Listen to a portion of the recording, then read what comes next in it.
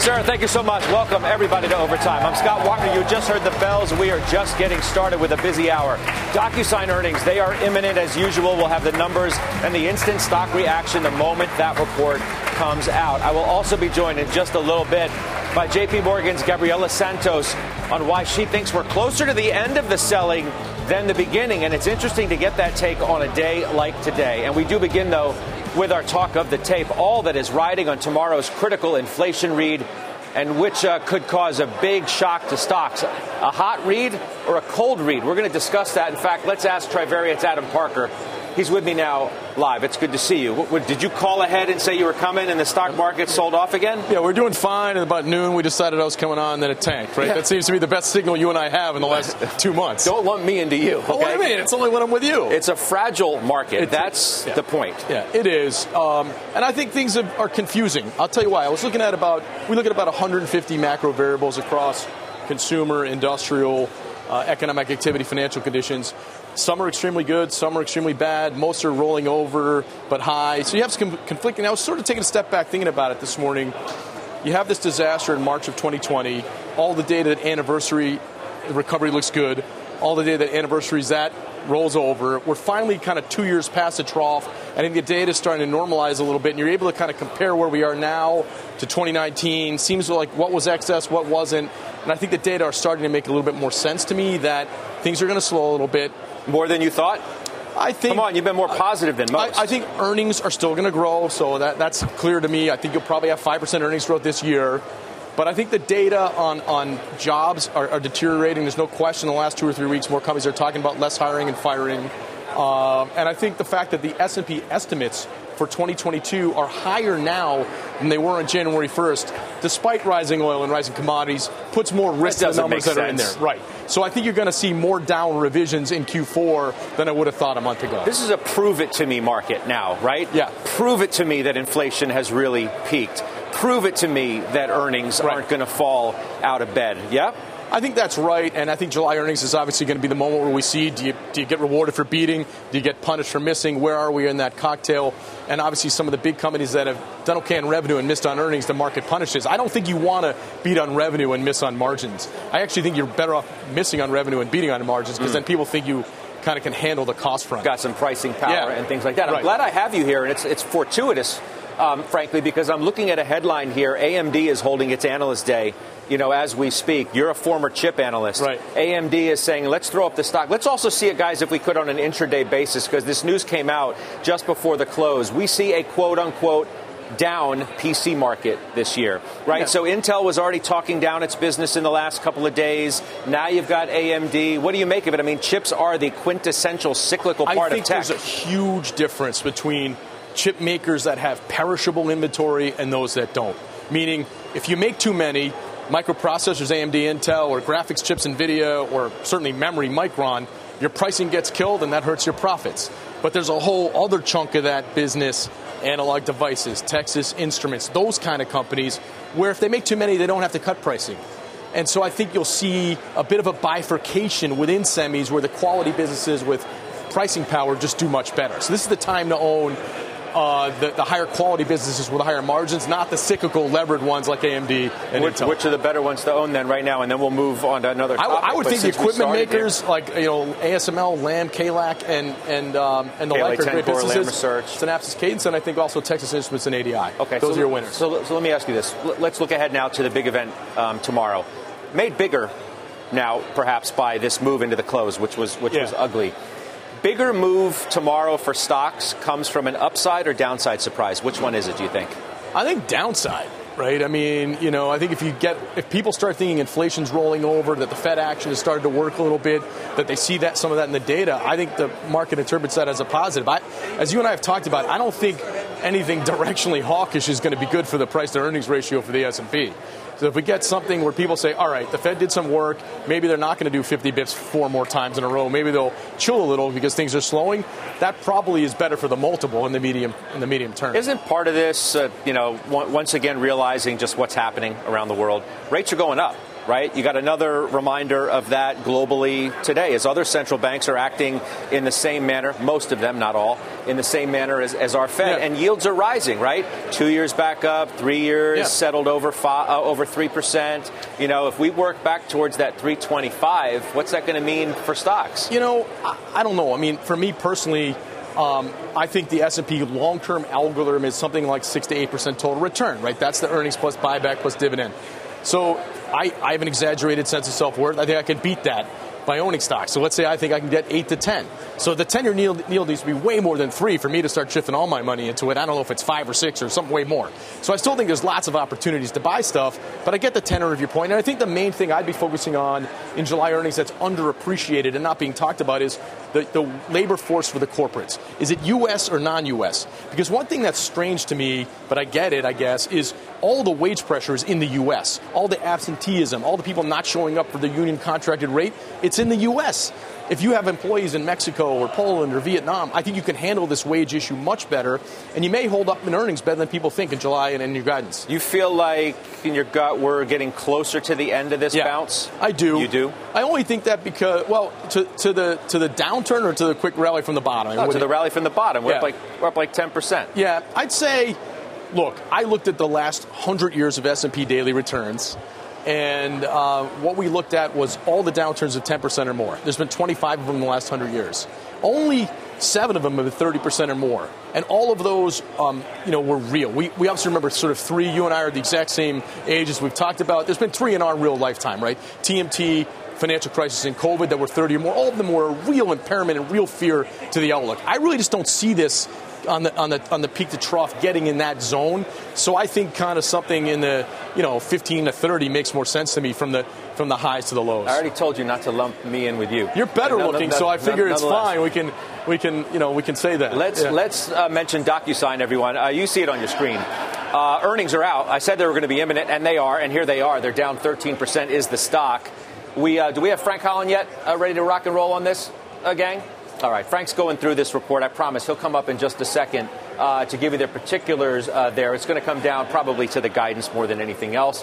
You could say this was the quintessential, or at least one of them in the group of a stay-at-home name. However, I don't know. I'm out and about. I'm still doing my thing, and I still get DocuSign. So I don't know in really what bucket you want to put this kind of a stock in. I do know that it's down tremendously already year to date. It's down more than 40-some-odd%, and you're going to make it 50+% now with this decline. So Frank will be around in just a moment. But yet another reminder, right? Yeah. Another reminder. We think, per your question, we think this fits into the work-from-home bucket. We have our own basket of stocks. We look at the correlation of every name to work-from-home stocks, DocuSign and Netflix and Pellet. There's a bunch of them that fit in there, and we think generally these things are going to see decelerated trends going forward. This one in particular, which, again, I'm not a fundamental analyst, but I'd say I personally don't see the technology moat. Right, if on my business, Trivariate Research, we're in the Microsoft Keiretsu, right? We use them for everything, from Teams to Excel to Azure for compute and storage. So if they decide to put a DocuSign button on, like, why would you ever use DocuSign? So some of these businesses, I just don't understand the technological moat, and I think that's why ultimately they'll be impaired in the long term. Let's go to Frank Holland. He is ready now. And Frank, I see an EPS miss, top line beat though. Yeah, absolutely. Beat on revenue, miss on EPS. EPS at 38 cents. It's about 8 cents below the estimates. The real story here is that EPS missed because the rest of this report is really solid. It's a beat on estimates for both billings, operating margin, all the other key metrics here. The guidance also looking for the next quarter, that's pretty much in line with estimates. Full year guidance also pretty much in line with estimates, but a miss on EPS. We're still looking through here to see what factors caused that miss. But again, a beat on the top line, a miss on the bottom line. EPS 8 cents below estimates, shares down 14% right now. We'll have more later on if you need it. Back to you. Looks like the rev guidance basically in line. No EPS guidance given either. I mean, it's just hard to make a projection. I was just going to say... Thank you, Frank, by the way. The worst thing in the 2x2 grid, beat on revenue, beat on margins, beat, miss, et cetera. The worst you can do for a tech stock is, beat on revenue and miss on margins. You just saw that. So our distribution of outcomes of our work shows that's typically been a bad stock when you miss on margin. Let me ask you this. So you before we invite some others into the conversation, you have said repeatedly, look, the environment's tricky, it's confusing, but it's still decent enough to pick stocks if you know where to look. You're long energy and materials and healthcare. You want to avoid industrials, capital goods, machineries, regionals, and staples? Yeah. Our general sense is this game is about relative estimate achievability. Where are the maybe everything's too high, but where are they 5% too high versus where are they 40% too high? Because that's how you're going to relatively outperform. The part that looks the most optimistic to me are industrials. Why? We all know industrial activity is slowing. You've seen it in the transportation data. Yet, the sell-side analysts have a hockey stick of accelerating estimates all the way through this year and next year for machinery and capital goods. So to me, that's really below average estimate achievability in that space. At the same time, energy and materials companies, they just can't help make more money when the underlying commodities rise. And the industrials generally have to receive some of their higher prices as input costs. So I really like that long kind of energy, metal, short industrials trade. I think the staples is more of expensive. It's gotten too expensive, too much money. Everybody's playing them, right? Yeah. Let's broaden the conversation, if we could, with Hightower Chief Investment Strategist and Halftime Investment Committee member Stephanie Link and G Squared Private Wealth Chief Investment Officer Victoria Green. Ladies, it's great to add you to this conversation. Steph, you first. Ugly finish. How does it now set up for what is a Super Bowl-like event for investors tomorrow? No, there's so much to digest today alone, right? The market started off in a bad mood because of the ECB, hawkish commentary. The Atlanta Fed GDP number for second quarter is now at 0.9. That was at 2.1 just a month ago. And then, of course, the CPI tomorrow. And I know that the CPI number is important, whether it's better or worse. It's going to be high, Scott. It's not going down materially anytime soon. And I do not think that the Fed can actually get the inflation down to a 2 or 3% level anytime soon. And so that's going to be an overhang on the market. If you look at the components of CPI, it's really important to see. Energy is 8.3% of CPI, and energy is now at levels we've not seen since 2008. China is also reopening, and so you're going to see better demand. Shelter is 32.5% of CPI. We know home prices are high; they're going to stay elevated, and rents follow home prices. And then, of course, medical, 8.4% of CPI. The Fed can't do anything about any of these things, in my opinion, without really causing a massive recession. So I still say 50-50-50. Is what they're going to have to do. We now have to watch the ECB, and they're behind the curve. And so there's a lot to grapple with at this point. No wonder why the market has been in this sloppy trading ranges and the multiples have contracted. Now I feel like, Steph, you're incrementally more negative than you've been, because this sounds a little bit different and maybe somewhat nuanced to the Stephanie Link who I've been speaking to of late. Yeah, no, there's no question about it. I mean, it's hard not to be a little bit more negative. Now, look, the market is down a lot, and I'm appreciative of that. I'm respectful of that. I am selling some stuff, and I'm still buying some stuff. So I'm just trying to stay balanced. I have much more cash than I have because I just don't see the catalyst to get us going higher anytime soon with all of these uncertainties in the way. Do I think that there's another 10-15% downside from here? I don't really know, Scott. I mean, 15 times is the long-term average multiple for the S&P 500. We're at a little under 17 times forward. So could we go down? Certainly. Could we bounce higher? Yes. But we have to get a little bit more certainty in the equation. And until we do, you're going to see a trading range. Going to be interesting if tomorrow is a positive number perceived to be positive, and then there's a Victoria sell on the news event because the market just doesn't feel so good. And you don't think the bottom's in? No, I don't. I think this was more of a dead cat or bear bounce that we've seen here. It's been nice to get some stability in the back end of May. I know we're all holding our breath tomorrow, but I think any human that lived, eat, breathe, filled up with gas or shopped at a grocery store during May is going to think the CPI is going to be at least 0.8% higher and at least 8.3. I don't see, maybe did we have peak in March? Possibly, but peak and plateau. I don't think that's going down anywhere soon. And even if we get it down a little bit, I think you're leaving this year at a 6 handle, not a 2 handle. The only way the Fed gets this under control is to go to a recession.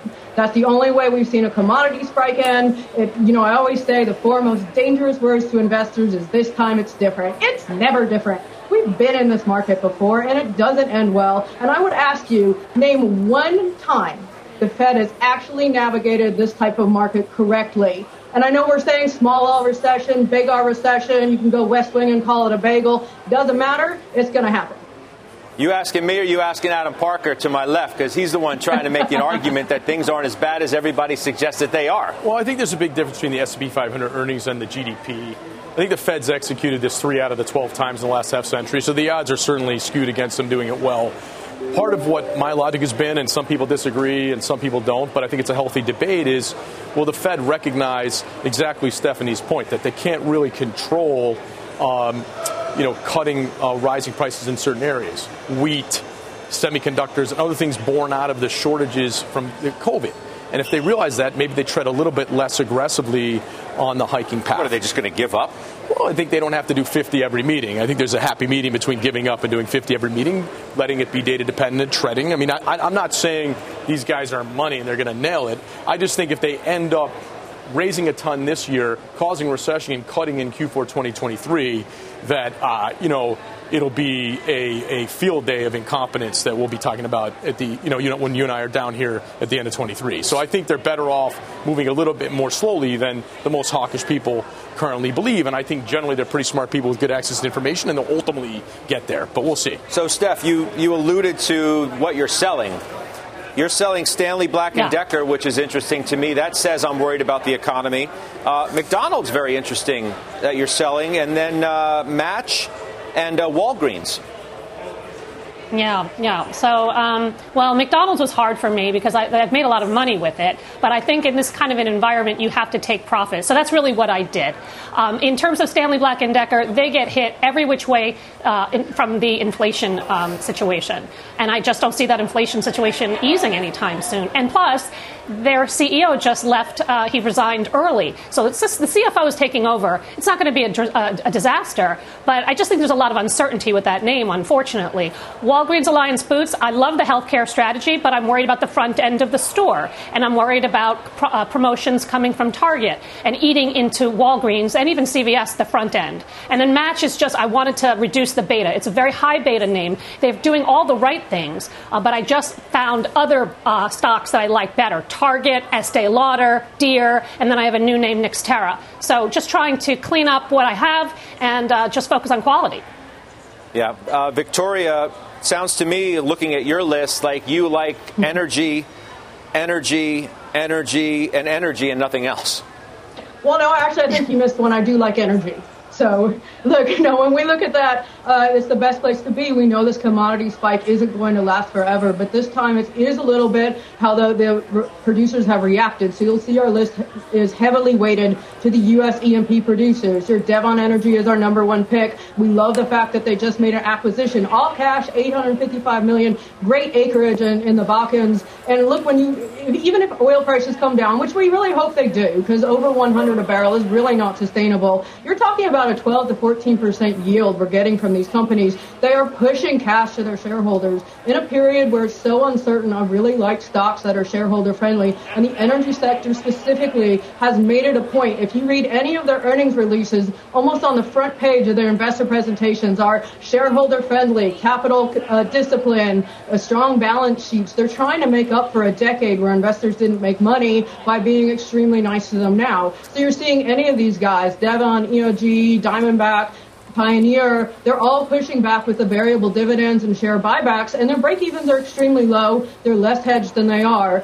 So even if we see oil come down to 80, you're still talking about a 10 to 12% yield on a lot of these stocks, and I think it's a great place to hide. I understand the long-term trends. I'm not saying this is a decade-long play, but in a market like this with so much uncertainty, I love the fact we're getting cash back with dividends, and I think, honestly, we're not going to see the energy market rebalance. Yeah, we've got Iran out there. You've got $100 million of floating crude for them, but I think that's going to be very difficult for us to push that through. And even OPEC is having some problems meeting their supply guidance, and so we still see a shortage. And regardless, let's say we get more oil barrels. The refining capacity was at 94.2% last week. We can't refine any more crude. So we are a little constrained about how much this market can actually increase to meet demand.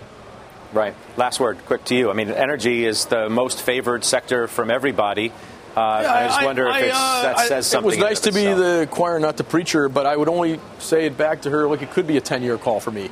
It could be. It could be.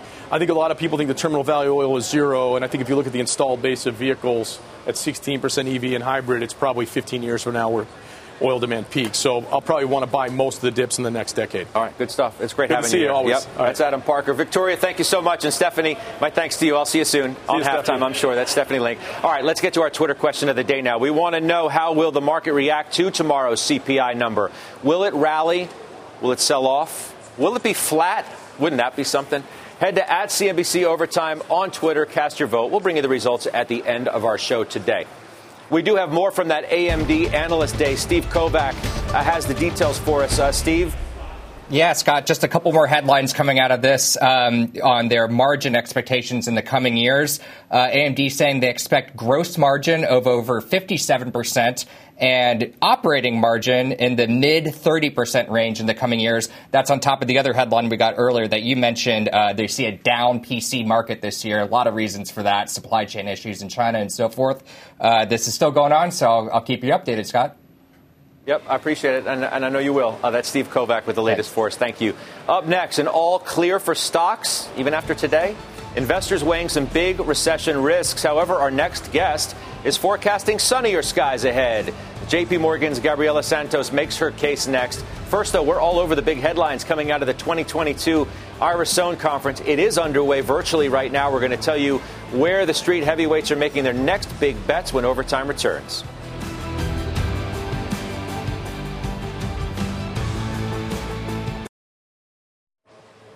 All right, welcome back to Overtime. Happening right now, Wall Street heavyweights are revealing their best ideas at this year's Sohn Conference. Our own Leslie Picker monitoring all of that action joins us now with the highlights. Les? Hey, Scott. Yeah, I want to share with you a quote from Snowflake CEO Frank Slootman, who is currently engaged in a fireside chat with D1's Dan Sondheim during the Sohn Conference. When asked about concerns about the macro picture, Slootman said, quote, "The real risk of the amped up talk about the macro falling apart is that it's going to be self-induced. In other words, people are going to start hitting the brake just because they're anxious, which is a really dumb reason." He said, in tech, you're seeing this already. So to summarize his take, it's that the C-suite is being too reactionary to the negative macro headlines, and that could create a self-fulfilling prophecy that becomes more damaging to the economy than would otherwise be necessary. To that end, there actually has been a pretty lack of consensus on the macro among today's speakers. FTX's Sam Bankman-Fried said earlier today that he thinks, quote, "The real change this year is not increased inflation, it's decreased expectations of future inflation." But Greenlight's David Einhorn had a different take. He's of the belief that inflation's not going anywhere and casts doubt on the Fed's ability to hike rates high enough to get the job done. So he is recommending that investors buy gold. Interestingly, though, the two stock picks today were both in the tech space. Mala Gonkar of Swordcap Partners chose ServiceNow, a cloud computing company, and Lauren Taylor Wolfe pitched Wex Inc., a fintech payments provider. Scott, you can see both of those are down in after-hours trading. Back over to you. You got a big hitter in a little more than 30 minutes, too, right? Stan Druckenmiller, he never disappoints. And I'm curious as to what he's going to say, Leslie, about the Fed. Very interested to hear what he has to say about that. Yeah, always a good person to comment on the macro. He's, of course, seen a few cycles in his day. So definitely we'll pay close attention to the macro, and we'll be sure to bring you the highlights. Yep, look forward to it. Leslie, thank you. That's Leslie Picker. Up next, J.P. Morgan Asset Management's Gabriela Santos joins us live. Why she thinks we're closer to the end of the selling than the beginning. That big interview when overtime returns.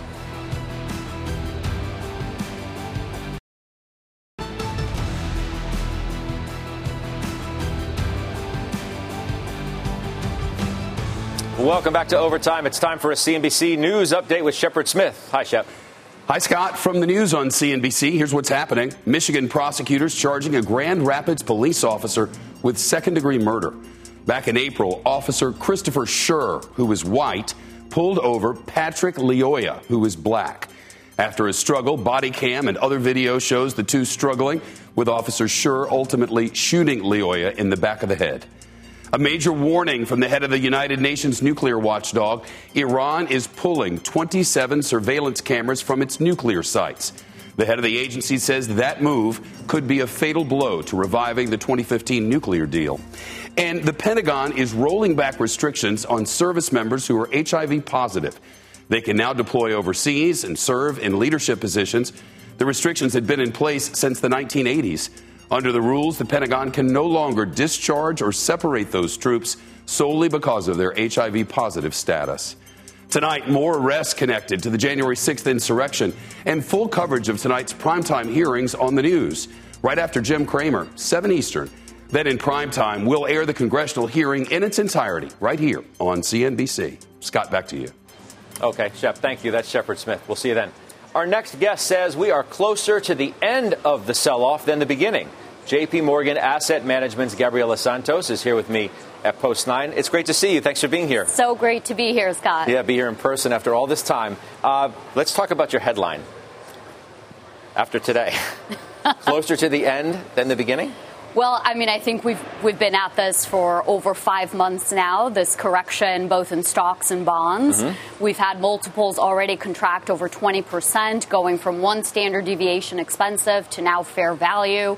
And we've also got bond yields trading much closer to the top of the 10-year ranges. Now, it doesn't mean it's over. We do actually still expect a bit of a rocky summer here over the next few months while we get a little bit more clarity on inflation, on rates, on the economy. But we do think we're much better set up for a better end of the year and years ahead. Okay, so the multiple has contracted. Earnings, though, have not. And isn't that the other part of the story that is super important? Super important. And I do think that we'll still see earnings expectations move a little bit lower, especially as we've been hearing more and more about some margin pressure. Only a little bit lower? A bit lower in terms of expectations, which are now looking for 10% earnings growth this year and next year. That seems entirely elevated.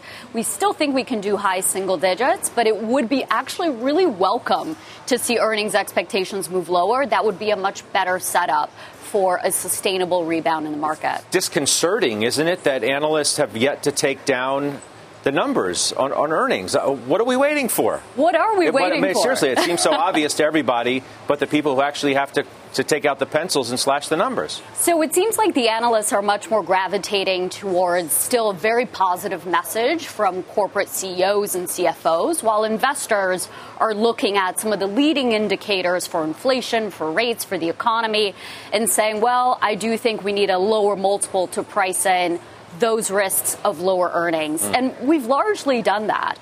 Now, it's too early to wholesale go back into risk, but it's also too late to sell. So much better actually to focus on the road ahead. If we're closer to the end of the selling than the beginning, you need the CPI tomorrow to really blow the doors off positively, don't you? I still think tomorrow is just too early. And that's why we still expect a bit of a jittery summer before a better fall end of the year. That's because you need a string of downside surprises and decelerating inflation. Two wouldn't really make a trend yet. And I do think that's why you actually have more upside risk to inflation, downside risk to inflation for tomorrow, which is why you're seeing today some investors take some risk off the table. But if we do get that deceleration over the months ahead, that would be a really nice all clear. There's still interesting signals in tomorrow's CPI, don't get me wrong, much more for a sector read-through into which companies are able to pass on costs and which aren't. So I'm really curious about this next question. How does a senior level strategist at J.P. Morgan formulate your opinion without having it colored at all by the big boss talking about hurricanes coming? Do you disagree with Mr. Diamond's view on where we are and may be heading into? We don't disagree, actually. I think the market has been responding to a lot of storm clouds that have been building for the better part of the last 5 months. And that's why we've seen such a massive multiple contraction, is the market looking ahead, seeing the possibility of a thunderstorm or a hurricane and pricing that in way in advance. And of course, the market will bottom way before we get any of those actual storm clouds clear. You just need some of those early indicators. So look for things like wage growth, for example, as a leading indicator for inflation, and look for a bottoming in the manufacturing PMI as for when we can get more visibility on the storm clouds lifting for the economy. What presents the best opportunity right now, do you think, stocks or bonds? And if it isn't fixed income, where? So it's actually interesting. For the first time in years, we're actually a bit more excited for fixed income. We've been really downbeat for years on it. You and everybody else, right? Us and everyone but now there else. is an alternative. Fixed income's back. That's kind of exciting. So we see opportunity to add duration for the just-in-case hurricane. That's important to do. There's more upside risk to core bond returns. If the 10-year falls 1%, for example, you can get double-digit returns on a 10-year. And also opportunity in high yield, where you have yields of 7%. That's equity-like returns with much lower volatility. And lastly, if I said better value right now or less risk, maybe is the better way to put it, U.S. equities, emerging markets, or China? Where? Frankly, I think you do a barbell. The U.S., defensive, it's always super, super core part of the portfolio, and it's cheaper than it's been a long time. But barbell that with China. I mean, tactically, it's ADRs for the moment as you get some more regulatory status quo. But for the longer term, it's really A shares. And that sounds so dicey, right? These ADRs, I mean, could be up 50% right as we're having this conversation. And by we wake up tomorrow morning, they're down 40%. China is not for the faint of heart. You got to know what you're getting. You're getting double the volatility of U.S. equities, but we still think you can get double the total return over a longer time horizon. You just need to know the kind of volatility you get and own the right stuff. Thanks so much for being here.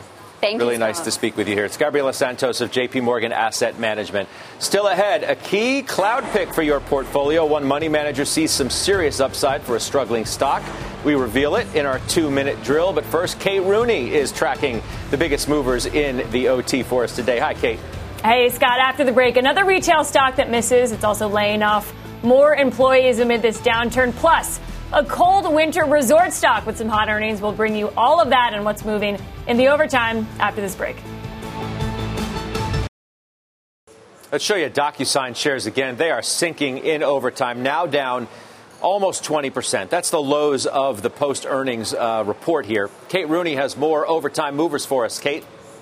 Hey, Scott. First up, we are watching Vail Resorts, ticker MTN. Shares popping in the overtime. They're up more than 7% at this point after better than expected earnings. We also got an updated financial outlook and the company announcing a $1.91 quarterly dividend. Next up, Stitch Fix. Shares sinking after a scoop by CNBC.com. The company laying off 15% of salaried positions, mostly in corporate roles and styling leadership positions. Stitch Fix confirming that reporting by our own Lauren Thomas on its earnings call today. Q3 revenue was in line with estimates, but we also saw Q4 revenue guidance looking weaker than expected. And finally, Illumina down almost 5%. Wow.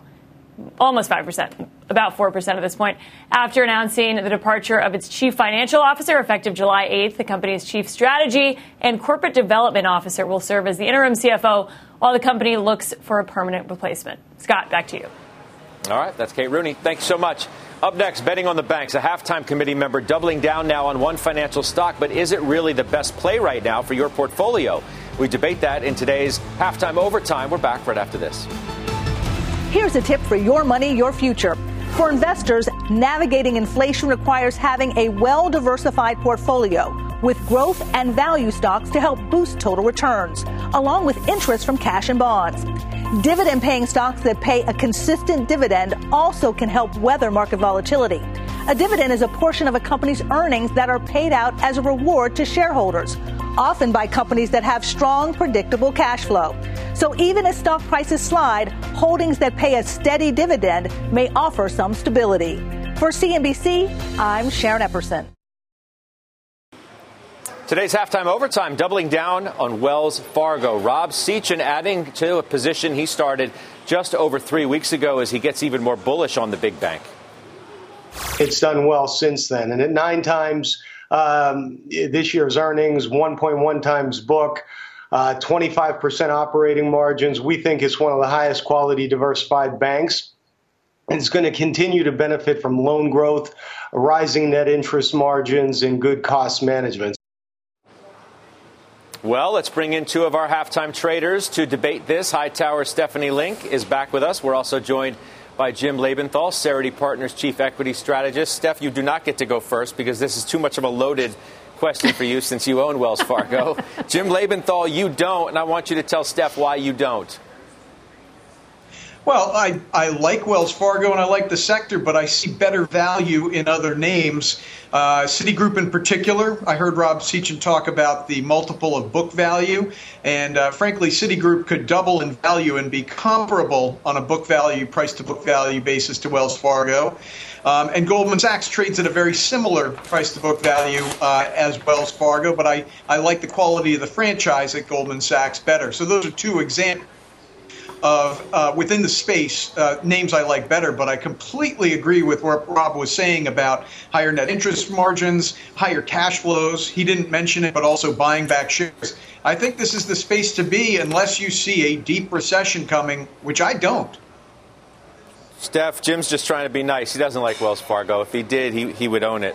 I know Jim. He just doesn't like to pick a fight with anybody. But seriously, right? I mean, if you think that we're having a slowdown, which we are, if you think that we could go into a recession, which we might, you could easily see interest rates go down, regardless of what the Fed's doing.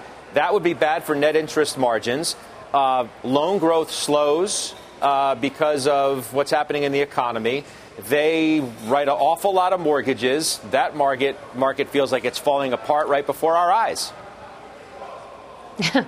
Yeah, but okay, but Wells Fargo trades at 1.1 times book. And, I hear what Jim is saying about Citigroup, but I have been burned on that name for years, absolute years. I feel like Citi is a value trap. I do not think that Wells is, because I think there's a special situation story here. It's a restructuring story, right? It's not a new CEO anymore. He's been there for over 2 years, but he is making changes. Costs are coming in much better than expected.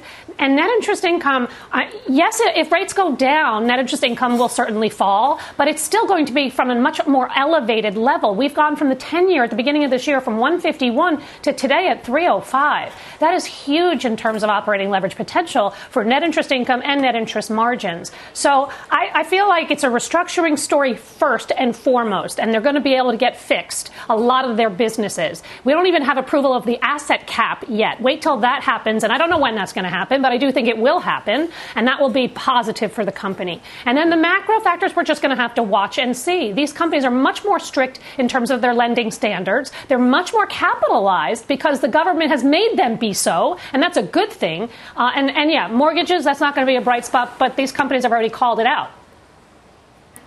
Jim, Steph called the love of your bank stock life a value trap. That's what she said about Citi, Jim.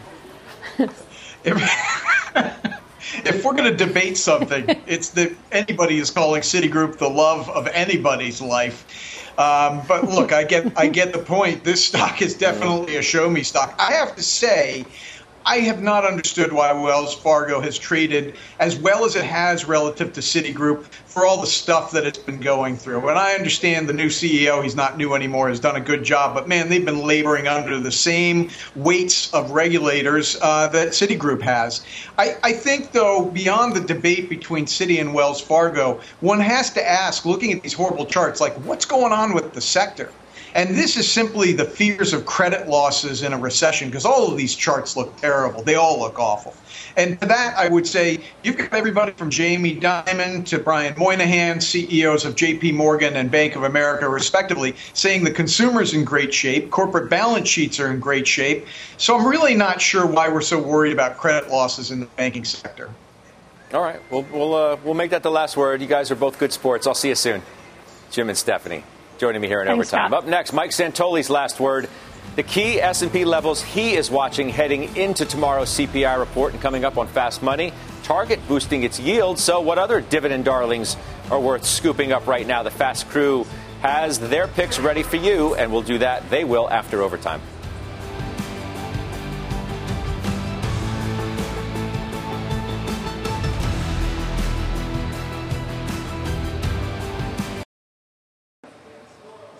It's time now for our 2-minute drill. With us now is Ayako Yoshioka, Wealth and Enhancement Group Senior Portfolio Manager. Welcome. It's nice to see you. Thank you so much for having me, Scott. Let's do some stock picking. Number one, Adobe. Why do you like that stock right now? Sure. Adobe, it's the industry leader in digital content creation. Photoshop, Illustrator, Acrobat PDF. They're all industry standards, and we like it because the stock's down 40% from its highs. And although it's not dirt cheap, we think it's reasonably priced here for a company that is high quality, strong free cash flow generation, strong balance sheet. We think it's a good company over the long term, especially for a name that can grow revenues by at least 10% over the next several years. Okay, how about DHR, Danaher? Danaher, another high-quality company, this one in the healthcare space. It's a leader in the life science and diagnostics space. The stock's down 20% year-to-date, really because it's comparing or anniversarying some strong revenue numbers from last year, as it was a beneficiary of COVID testing as well as vaccine bioprocessing. We think it's a great company, high-quality company that optimizes margins and high free cash flow, and it uses that to fund acquisitions. They've done great acquisitions during a time in which, markets tend to be struggling. And, 75% of their revenues are recurring. So we think that's an attractive characteristic in this backdrop. Okay, and finally, the REIT Crown Castle, CCI. Sure, Crown Castle. It's domestic, mostly in the U.S. It has a nice 3.2% dividend yield. The domestic nature really allows it to be sort of insulated from some of the geopolitical tensions we've seen in the world. The company is really tied to the overall expansion of 5G, but more broadly, it's tied to the underlying demand for wireless data and wireless infrastructure. And they've got some great visibility with their customers, which are the carriers, such as Verizon and AT&T, and it allows the company to grow its dividend by about 7 to 8% for an extended period of time. Ayako, thank you. We'll talk to you soon. Thank you so much. All right, up next is Santoli's last word. We're back in just 2 minutes.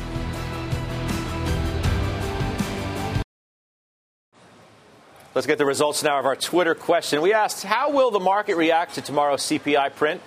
47% of you saying it will sell off.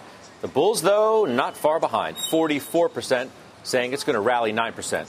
Flat. Mike Santoli's here with his last word. Kind of surprised it was that split, I guess, although I don't know. There hasn't been much conviction either way. Yeah, because it is almost binary. It's a coin toss because of the setup here. We just descended almost to 4,000 in the S&P, right? Closed just above there.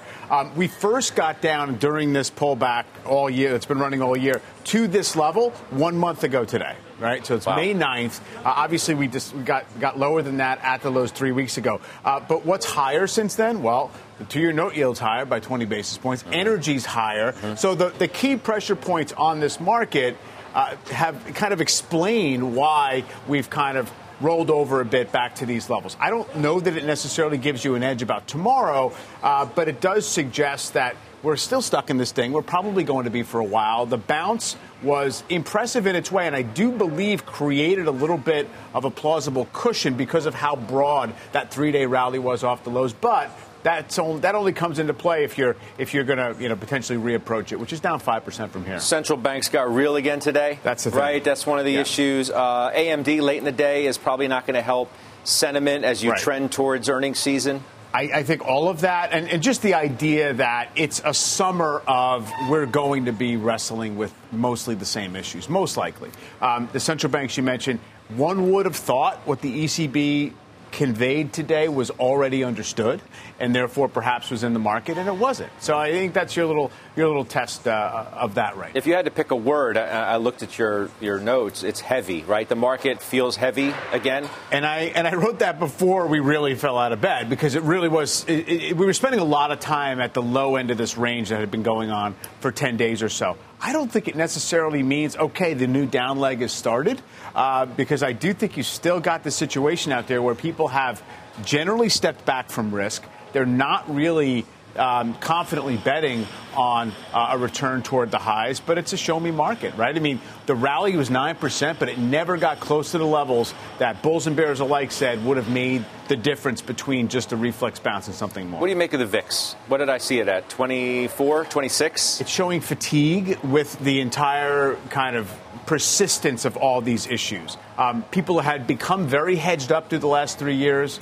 3 months, rather, and they've just backed off. They don't have to buy as much protection because they sold out to a fair degree. Also, over the last 10 days, the actual volatility of the market has been incredibly low. So it's not as if you're pricing off of this market and you're going into the summer. Whatever you think about the direction of the market, usually you're not going to bet. What the VIX is how jumpy are things going to get in the next 30 days? More or less than they've been right now? Well, we're all going to be watching tomorrow morning to see what happens and how the market reacts, and we will see. We'll have another chat tomorrow. All right. That does it for us. That's Santoli's last word. CQ, it's all yours.